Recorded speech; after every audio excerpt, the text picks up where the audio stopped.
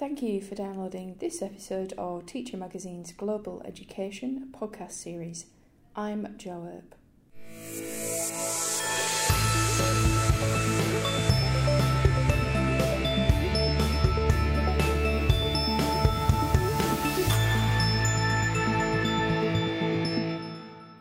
Today I'm talking to Dr. Kevin Anthony Perry about a collaborative research project exploring classroom wellbeing, learning and inclusion from the perspectives of children and young people.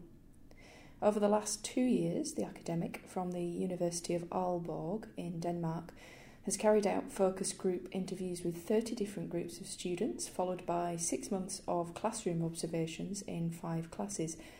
I caught up with him at this year's Excellence in Professional Practice conference and started by asking him to share some of the main research findings. Quality relationships between students themselves makes a very positive difference to the learning and well-being in the school. Every child needs at least one good friend during the day to feel valued, acknowledged and cared about and part of a fellowship. Another significant finding is that the relationship between the student and the teacher is cardinal in relation to enhancing student learning, classroom well-being and, of course, the fellowship. Students said that they prefer teachers who are fair, just and consequent and who demonstrate care and interest for the individual student. Most students said that good explanations by teachers makes a huge difference to the motivation in school and can either block or promote learning. Students made a distinction between teachers and instructors. And I said, okay, what do you mean? Well, a teacher is somebody that wants to be there. A teacher is somebody that shows they care about you. They give a bit of themselves and they know you, basically, and we know them. And an instructor is somebody that comes along, they throw their subject matter at you and they leave again. We don't get to know them, we don't get to trust them. So to build trust means giving a bit of yourself, but also showing that you really want to be there in the same room as the students. And that enhances their learning experience. This is what this research shows, but also the sense of community. So can you perhaps give us a practical example or a couple of examples of the kinds of things that you observed? Yeah, well, one thing that I've named the inclusive teacher-child relationship was something that I observed on several occasions, and it's how teachers actually start off the class. On the morning, well, it'd be a morning ritual, and one really good example was the teacher. She comes in the class, her communication is really spot on, she's upright, she's got this teacher stare, she stares at she gives eye contact, and while this is going on, I'm observing the class, and I'm watching the children, and they're all sitting there really expectantly. It's like they're ready to burst, And she stands there, and she's got the iPad, middle of the class, and she starts reading out every single kid's name. Emil, how did it go at football yesterday? Sarah, how was your horse? Jamie, how was your father? He's been ill lately. And she's got this very small 10-second window with every single child in the class. And it's something she prioritises, and it's something that builds up an individual contact with every single child, but at the same time she's building up the full class contact. The children feel safe with her, they know her, she knows them, and it shows that she knows them because she knows something about each individual child. And you can see that the children really appreciate that. I saw a couple of poor examples of greeting rituals. And one example was where the teacher comes in. It's a teacher that they don't know very well. It's a new teacher to them. But of course, the teacher wants to try and initiate a good contact. Her heart's in the right place. But I think she's a bit... she hasn't read the class very well. She's very much in the face. She comes over, puts her hand out, shake the hand.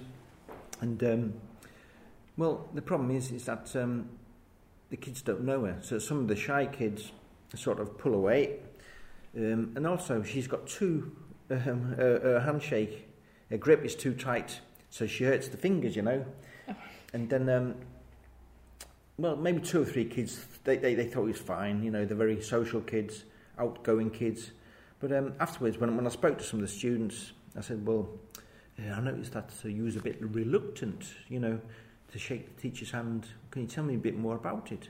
Well, the main message was, we don't know her. And some of the boys were saying, oh, God, and she grips your hand too tight. It hurts my fingers, you know. So the message is, I think, is that it's really good to do these sort of morning ritual things and to try and break the ice. But you've also got to consider that the group of children you're going to try and initiate this contact with, if they don't know you, it's a big disadvantage. Okay, so as a result of the research then, what are the implications then for teachers working on the ground at classroom level? Well, in relation to all of our qualitative research and all the findings, I think that it's really important for teachers at the face-to-face level. They've got to prioritise building trust and positive relationships with students. That's really cardinal for promoting learning, classroom wellbeing and fellowship. Plus, I think teachers really must prioritise creating space for reflection on their own practice. And maybe it'd be good that teachers could actually observe each other in the class to try and help themselves before the classroom relationships actually deteriorate. Then make learning motivating for all students, because what we've seen is that some students exclude themselves if they don't feel included in the lesson. So try and make all learning motivating for all students, where every student feels included and seen. You've got to be acknowledged in the classroom to feel part of it. And then become classroom wise. Understand the mutual evaluation mechanisms, because every student evaluates every teacher that comes in the classroom, and they regulate the behaviour based on their evaluation. So teachers have got to be aware of this. You're not the only one doing evaluations, students are evaluating you. And then communication is vital. Try and use clear, consistent communication. Both verbal and non-verbal communication is really significant. Body language, the tone of voice, your movement and your facial expressions. And a lot of this stuff, you know, what our research shows from the perspectives of students is you don't need to use a lot of money. It's about building relationships, trustworthy relationships, which is more about the way you act with people, the way you meet kids when they come in. Hi, good morning, you know. Small things that don't cost a lot of money. It's about changing mindset, really, and knowing the value of good, trustworthy relationships. That's great. Well, you've been presenting at the Excellence in Professional Practice conference this week, and thank you very much for talking to Teacher Magazine. And thanks for inviting me. It's been a pleasure. That's all for this episode of Global Education.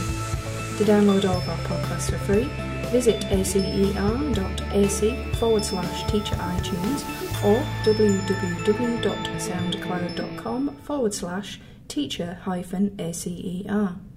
To access the latest articles, videos and infographics, visit www.teachermagazine.com.au.